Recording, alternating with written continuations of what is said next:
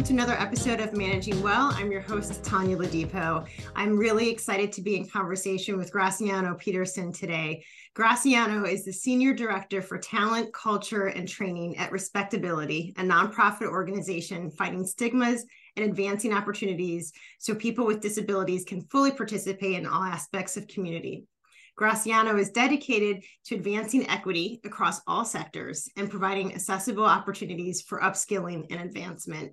Graciano, welcome, and I'm really excited to be in conversation with you today. Thank you so much for having me. I'm really excited to engage in this conversation with you today. Great. You know, often when we hear about disability inclusion, I think from my perspective, there's like a basic understanding, like a kind of a basic understanding of what that is. And so I think given your expertise, could you tell us what really is disability inclusion, not kind of the checkbox quick, right? But what is it really in the workplace? Yeah, I think that for disability inclusion to be really effective in your workplace, you have to really understand that it is a journey. You are never going to get to a place where you feel complete and done in that inclusion journey, and you shouldn't be in any sort of the diversity initiatives that you're trying to do, right? Inclusion is always going to be a journey because you're going to encounter people differently. They're going to come into your space at a different time. They're going to have different needs. So we can't treat diversity as the disability as a monolith and decide that like I've done these things for this person and so now I'm done because not everybody else is going to be great. We have to talk to each individual employee, each individual person, and really kind of think through what their needs are, how we accommodate them, and how we bring them fully into the workplace as their full selves and able to do not only their tasks but just to exist as a person with us and to grow with us, right? So disability inclusion is first and foremost a journey, and I think we have to make sure that we're thinking about that and not thinking about those check boxes. Yes. Yeah.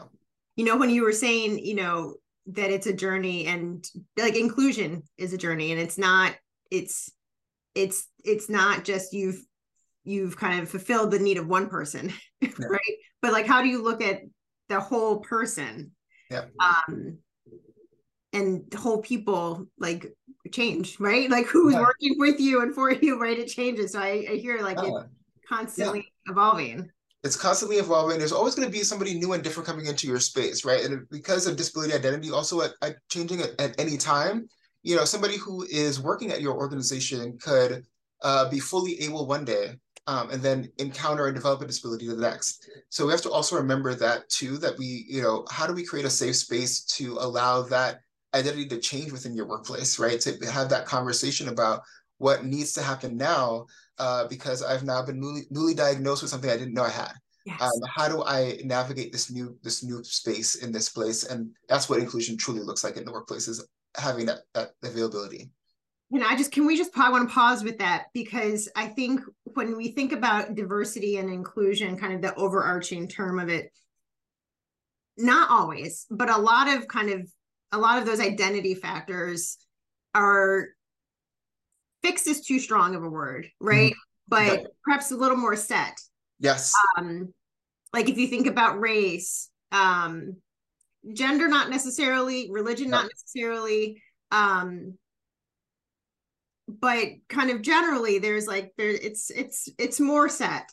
But you just said disability identity, and I think what I wanted to pull out of that is that identity and experience can change at any time. Absolutely. And also, not the way I was hearing you, not maybe it's an evolution and change, but not necessarily. It also could be like very abrupt. Absolutely. Right.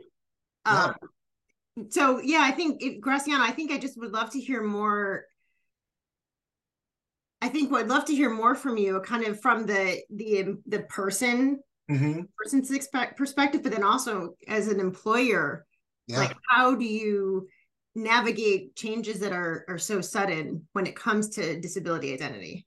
Yeah, well, I mean, let's talk about the employer first. When we talk about employers, we want to welcome somebody into an organization, wherever they are, wherever they're starting from. But the idea is that they're going to be at the organization for a long time. We don't want to keep hiring people, right? So we want to bring people in. They're going to stay with us. They're hopefully going to grow with us and going to exist with us for a long time. We have to remember that their life is going to change over that time. If you bring in somebody who is young enough into your organization, they're going to they're going to have a lot of life changes. They're going to get married. They're going to want to have children. They're going to want to do different things. They're going to go buy a home or whatever the situation may be. As their life changes, their relationship with the workplace is going to change as well. They came in not as a parent, and now they're a parent, and they need benefits to change, right? It's going to be a very similar thing when we're thinking about disability identity, because when you come in one situation as a person who might have a disability identity and need certain accommodations, other disabilities can happen as if you live a long enough life, right? As we age, things change in our bodies. Our ability to walk, our ability to see and hear, those things are things that change as we get older and as we age. So if we want to make sure that we're fully inclusive to any employee that we bring into our space with us, we have to think about how we're going to be able to help with those changes as they occur. How are we going to be able to accommodate those changes as they occur? And are we a place that's going to be adaptable to that employee as their disability identity changes, if they develop a disability, if something happens in their life? And so that's what true inclusion looks like, is making sure that we are thinking about what could potentially happen and bringing them into the conversation if we don't know if we can accommodate it, right? Right. Ask them, what do you need to make your experience with us continue and be able to be something you can navigate. I love your point about kind of being proactive from an employer standpoint and being proactive to your point of not just the employee life cycle of, hiring, promotion, not just that, but like the human employee life cycle. Right. And to your point of like life events and life physicality changes, and so how employers can kind of proactively prepare for that. And to your point, with input from, right? Yeah. Like you can only, I often say, like, you can only think so far. Like you can only think, you can't outthink yourself, right? Yeah. You need other perspectives to share what you don't have. And so doing that in collaboration makes so much sense. Yeah, absolutely. I wonder if some employers, and I'm curious to hear from your vantage point, I think there's, definitely folks who like, you don't know. And so you don't do what you don't know. But then I'm wondering about the risk and if that gets in the way of some employers being proactive and wondering if they are going to kind of open themselves up to liability and risk if they start asking questions about disability. So I'm just kind of curious your thoughts there. Yeah, I think the same way that everybody's approaching new conversations around identity in general in the workplace, disability is one of those identities that we have to be very comfortable talking about, right? The reality is that even if you've never asked the question in your organization, 10% of the people have a disability. Mm-hmm. You might not know it, you might not be aware of it, but because there are so many non-apparent or not visible disabilities that exist in the human population, we don't know how many people how many of our employees are dealing with a disability that they just don't talk about in the workplace. So if we want to make sure that we are able to have people show up as their full selves and be comfortable having those conversations, we have to make that space comfortable. So to talk with employees generally about the fact that like this is a welcoming space for every and all identities, if it truly is. And talk through how to get accommodations if and when they need them, right? That should be a publicly available thing. It shouldn't be a question that only comes up if and when the one person who's like, well, I'm raising my hand here, I'm disabled and I need this accommodation. Like, how do I do this? It should be something that all employees know about, because like to my point earlier, you don't know. You never know when you're going to need it. So what's the process? How do we do that? And so like, but having the conversation around it, making sure that is something that's readily available, is that making sure that you have those conversations in general about identity, right? If you're having those conversations, if you're talking about creating those employee resource groups for people who identify in this way or that way or any other way, disability is one of those identities too that you should make that space for. Mm-hmm. You just gave a lot of, I think, examples of how organizations can get it right, can get disability inclusion right. And I'm really curious, like, what would policies actually look like, right? Because there's the intent Mhm. And then usually after intent follows conversation. Yeah. And then sometimes that's where it stops. Yeah. And so I'm like, what would a policy look like that would, I think, do some of the things you talked about in terms of being proactive, offering accommodations to everybody? Like, what would that actually look like in kind of written practice? Yeah. So don't erase everything and start from scratch is one That's thing. actually really helpful to hear. Yeah, don't start there. I think it's important to really just make sure that you're bringing people into the conversation, like we said, like we just mentioned. Just allow people who have a disability identity to take a look at some of the policies and practices that you have in your HR manual or in your employee manual, things that you're doing regularly, and have them sort of comment on where that might be problematic for them. Mm. Right? And just making sure that you're creating a group in a space where there's just room for commentary as you're in that process of revamping or looking at that manual, whatever that process is. I know that we look at our manual yearly, right, to make sure that we don't have to whatever changes or policies that we need to update or change or what have you. In that review, make sure that you're just including people who have a certain identity to make sure that they are able to comment on where there are places that might be problematic or might prevent or might cause an issue in the future. That's what we do. We want to make sure that we are thinking about being proactive in our own space. And so that's the practice that we've taken on, is that we have to allow for that commentary to happen and come from different places and different levels in the organization so that we can see if we're overlooking or assuming too much, right? So I think that's where you really want to start. And not all of your policies have to be revamped or changed, or there is not just one clear policy that I can give. But the idea is just to be open to the need for flexibility and change, open to the idea that you might have to do things a little bit differently, and open to the idea as well that when we are talking about disability, we're talking about neurodiversity as well. We're talking about how people receive information. So are people only receiving your information in one way? Are they only getting it via email? Are you only talking about it in the staff meeting and then never mentioning it again until they violate the policy and you're like, this is what you were supposed to do? How are you giving that information? And making sure that there are multiple modalities to receive the information, multiple ways to offer some feedback, and that you're following up with your employees about if they have and understand whatever policies they're supposed to be following.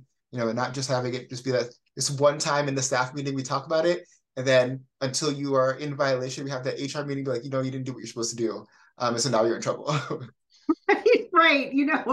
Yes, you're absolutely right. I think that's how most companies and organizations operate. And so even just listening to you, what would you recommend doing differently? Because you said something, and I my first thought was like, well, how would you do that? So I'm excited to hear from you. When you talked about like an employee handbook or a policy manual, right? Like you send it out by email, you do it once a year, right? Yep.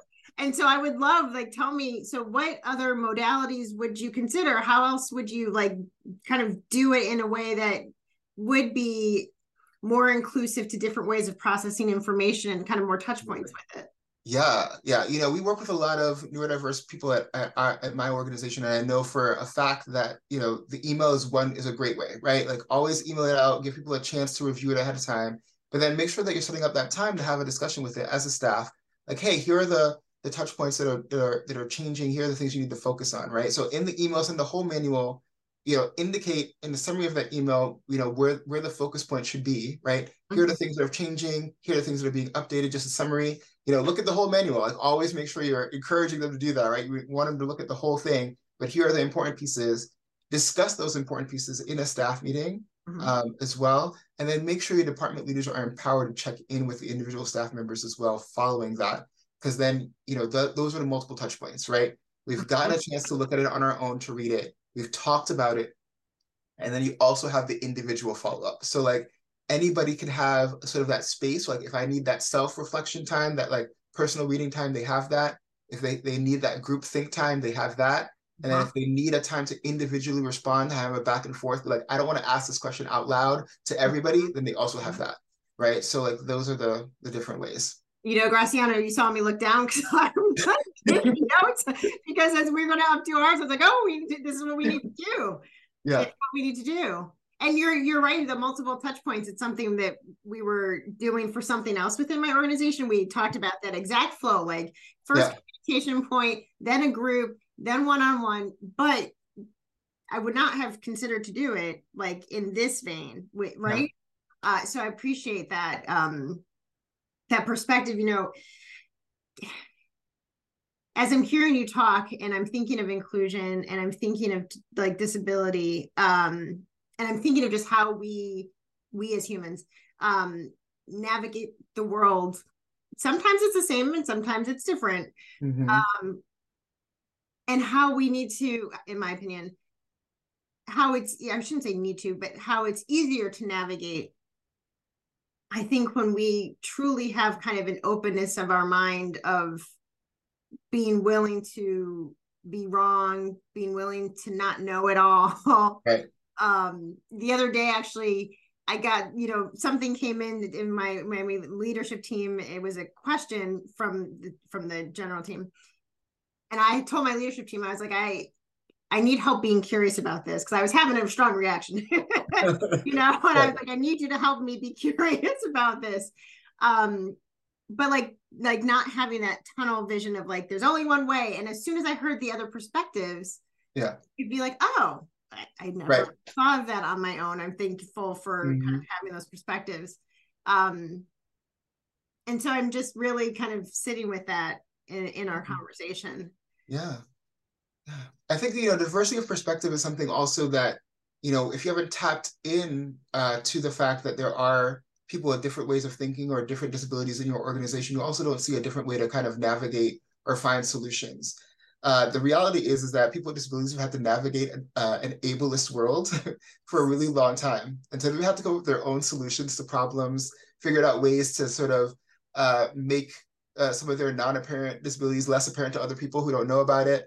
They've figured out really all these different ways to do a lot of different things. Just like a lot of people who are outside of the quote unquote norm have had to do, right? Every diversity identity can tell you about a different way they've had to navigate a different space to make sure that they are fitting in, right?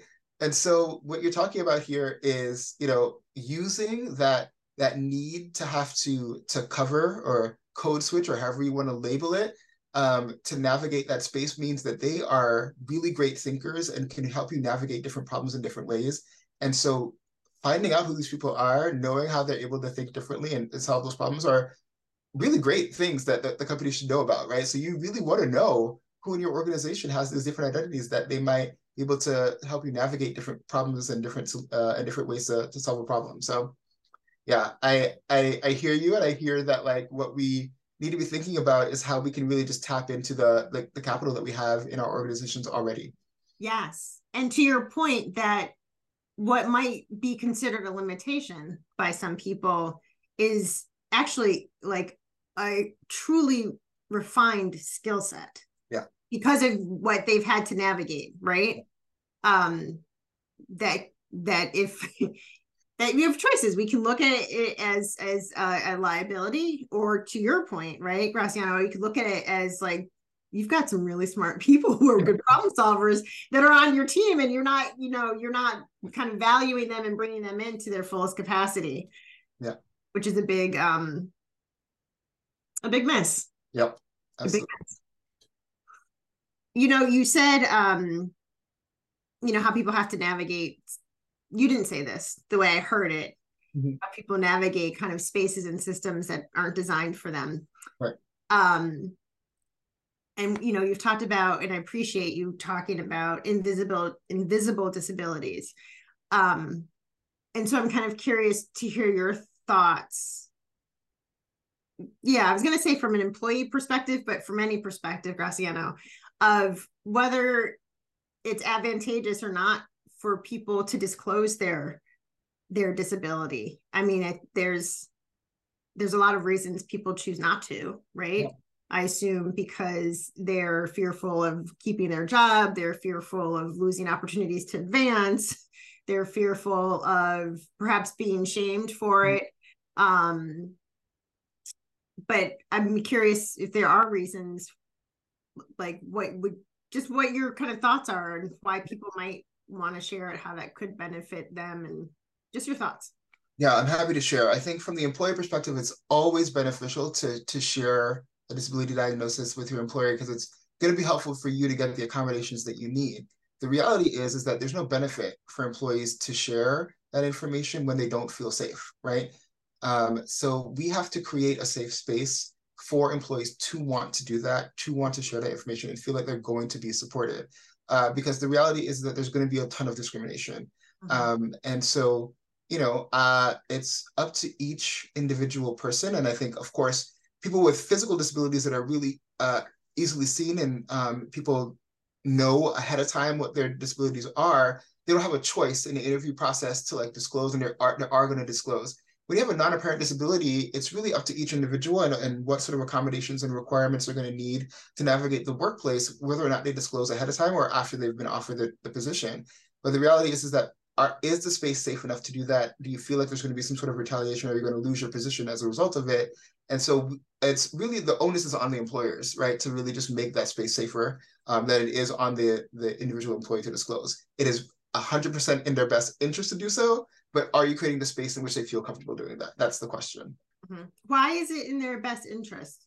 Well, it's in their best interest because they're going to get the support that they need, right? It's really important to disclose so that they get the accommodations that they need to help them succeed. And I think that because they're so adept normally at keeping it to themselves and navigating the space without disclosing, it's really easy to not disclose. But if you do disclose, then the whole organization is going to be in support of helping you figure out how to do your job in the best possible way, right? Mm-hmm. And then your reviews are different, right? Like when you're talking to your boss about how you're doing X, Y, and Z, how you're navigating something, it's very different coming from the perspective of understanding the accommodations that you have in place in the workplace versus being like, you seem to keep missing deadlines. Like deadlines don't matter to you. It's like, well, I have a disability that means that I can't really, that deadlines don't make sense to me at certain times, right? Like whatever the case may be, right? So, having that conversation ahead of time is always much more beneficial and to be like on a performance improvement plan because of your disability.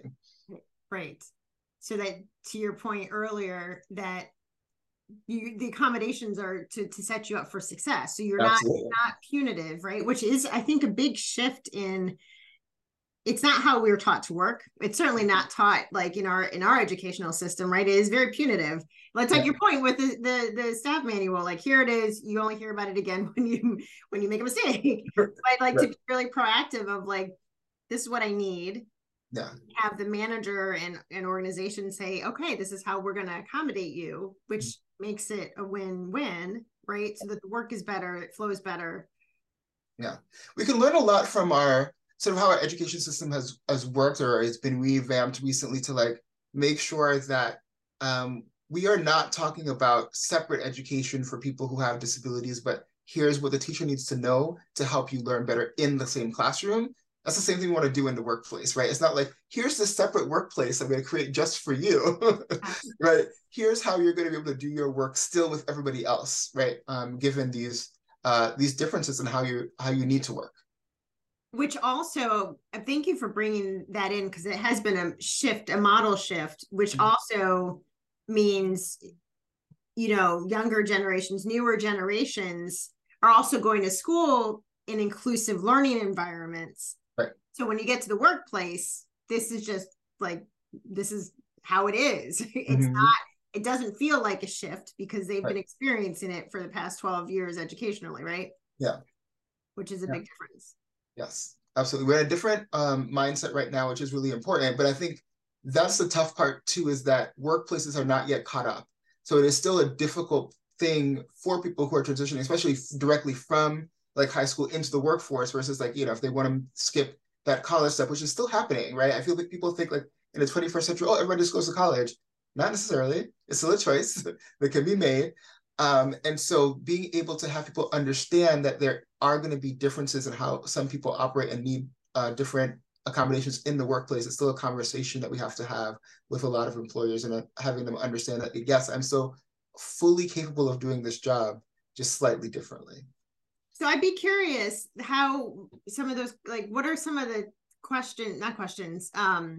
like when you're working with organizations, like, I'm just curious to hear kind of common themes that you see from the organization's perspective that you then are able to tend to?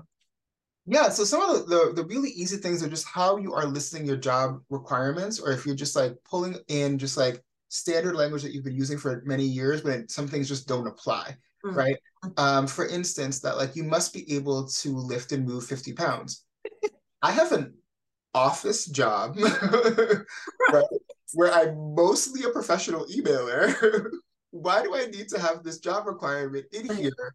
And is it just an ableist holdover, right? right, Can right. I just pull this out? Because the reality is that some people are not applying because like I can't physically move 50 pounds, right? Yep. But it actually has nothing to do with my ability to do this job. So just simple things like that, simple corrective fixes to like be like, does your job description actually reflect the work that needs to be done? The requirements reflect what needs to be done in that hiring space. And then other simple things are whether or not, some of the things that an employee might need are not going to be like a designated assistant, but like what technology fixes can I have to make sure Mm. things are really easy for them to do, right? So, just thinking that through versus being like, oh no, well, I can't hire this person because I actually have to hire two people. It's like, that's Right. not, that's not true. Yeah. It's not true. And sometimes the accommodations that you design for what one person needs then also benefits the many, right? All The whole organization. right, right. Like, oh, look, this workflow has completely changed and it's now so much more efficient. Right, right. I think of your example earlier of somebody who might be struggling with deadlines and just how their brain processes information. I'm sure a lot of people for various reasons, right? Who might struggle with deadlines. And so all of a sudden, if there's a solution and now other people are able to apply it too, Yeah. like that's brilliant. Absolutely. Yeah. If we have a whole system that reminds you in multiple different ways or color codes things it's like automatic. It's like, oh, look, now I know that this deadline is coming. Yes. Right. Yes. Yes. You really I'm just as you're talking, I know we're focusing on kind of disability inclusion. And whenever I'm thinking like it's inclusion. Yeah. You know what I mean? It's human inclusion. So whatever the experience or identity, but like, how do we see whole people? Right. How do we hear from them of what is working within the system and what's not? And I think instead of being reactive or defensive, which I think is human too, Mm-hmm. but instead of kind of leading from that place, you would have your action, but like hold it, take a breath, Right. and then kind of respond from a different place. It just like it makes the work better, like the actual product delivery, service delivery better. But then also we spend so much time at work with these other humans. So it makes the workday better. You Yes. know what I mean? Absolutely. Yeah. No, I mean, again, coming back to this idea of inclusion, we are talking about a situation that's affected every single minority group, right? Including people with disabilities, is this how they are able to fully represent themselves at work. It becomes incredibly taxing if you're not allowed to be yourself at work, right? So that inclusion practice, if you expand it to how you're thinking about including people with disabilities, it's going to make a huge difference for every single employee, right? Every single employee is going to feel like they can show up as they are, do what they need to do, have a great day at work, and then go home, right? And not like run away, run home, but be like, I'm leaving like in a good place, right? Everybody's mental health is going to be better in general, like that, because we always have those other people too, those allies who are forced to have their backup too, and they're trying to protect and advocate for those people who are not doing what they need to be doing. So the inclusion practice works for everybody, as you were saying. Everybody. It's a human thing. It's how we show up. We just want to be able to show up as fully ourselves in our workplace and not feel like we have to like be a different person to survive the day. I that last point you just said resonated with me, that we don't have to be a different person to survive the day. Yeah.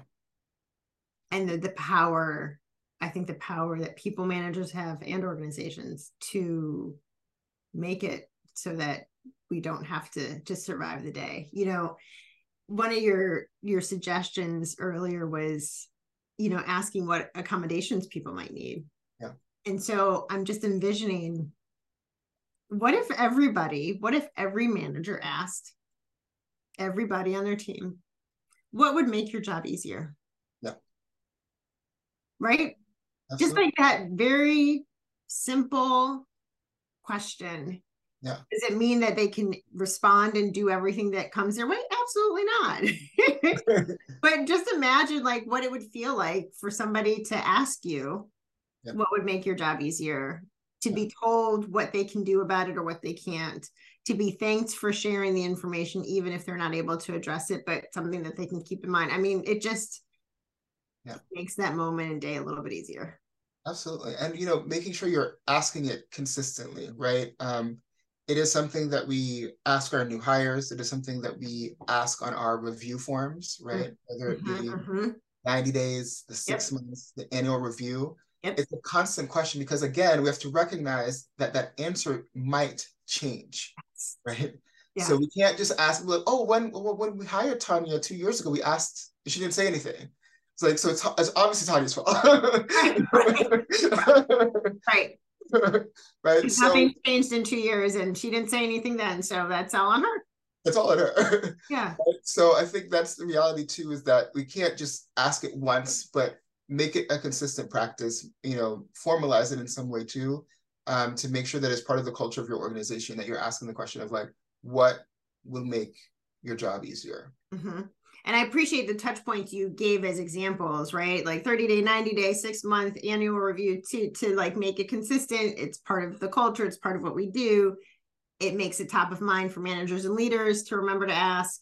And then it, like you said, like people's lives change, people's disability identity changes. And so there's consistent touch points for them to have the opportunity to share that information if they may not initiate it on their own. Right. Absolutely. I'm really just sitting with all of this and grateful for how you shared kind of your expertise in a way that feels very doable, right?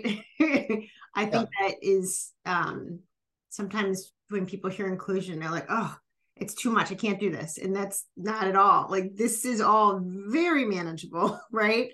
Absolutely. Very doable. Yeah. And again, seek out a thought partner too, right? Don't try to always handle it on your own. Figure out where you would like to start, Mm-hmm. and then also talk it through with a thought partner. We can, we're available to do that work here at Respectability, but there are other organizations that are engaged in disability inclusion as well. Mm-hmm. But the reality is not thinking that I have to take it on without any of the knowledge, right? You can find thought partners, you can seek it out and always do it in partnership, right? Because the reality is, again, it's for everyone. It's not just for that particular identity you're trying to, lift up in that moment. It is going to help everybody at the end of the day. We will definitely make sure that your organization is linked in our show notes so that if people do want to learn more and, to your point, get a thought partner, that they'll be able to have access to you and your organization. So I appreciate you saying that. I think I have one more question before really thanking you. But I'm curious, what is something that you wish you knew about leadership earlier in your career? Yeah, I think that one of the things that I really appreciate knowing now is that leadership is not about the people who are in front doing the work, but the people who are willing to step up and ask the tough questions. So leadership can come from anywhere and from anyone. And it is a moment by moment thing as well. It's not just the people who have the title, who are the senior leaders in the organization, who are the people who have been designated as to be the managers, but the folks who are willing to be like, well, I have a question about how we do this, and I want to be the person that helps you figure it out if we don't have an answer, right? That's also leadership. Definitely. Yeah. I love that example. Raising the question, wanting to solve the problem, and not title focused. Yeah, absolutely. Thank you. I was very excited for this conversation. I knew that I knew I would learn a lot. And I learned a lot. Well, thank you so much for having me. I really appreciated the conversation. It felt, really great to just be able to, offer some resources to folks, have people think about what's next in their inclusion journey. Yes. And remember that, disability is part of those identities that we need to be thinking about when we're thinking about inclusion. Graciano, thank you so much. Thank you for your time and your expertise. I'm appreciating this connection. Yeah, it's been a pleasure. Thank you so much. Thank you for listening to Managing Well. Please be sure to rate, review, and subscribe wherever you get your podcasts. If you want to learn more about today's episode, go to theladipogroup.com/podcast for a worksheet on today's episode. A special thanks to my podcast team and the Ladipo Group who supports this show. Managing Well is produced and edited by Black Faves Brand Studio. I'm your host, Tanya Ladipo. If you have any questions or topics you want to discuss, email me at managingwellpodcast@theladipogroup.com.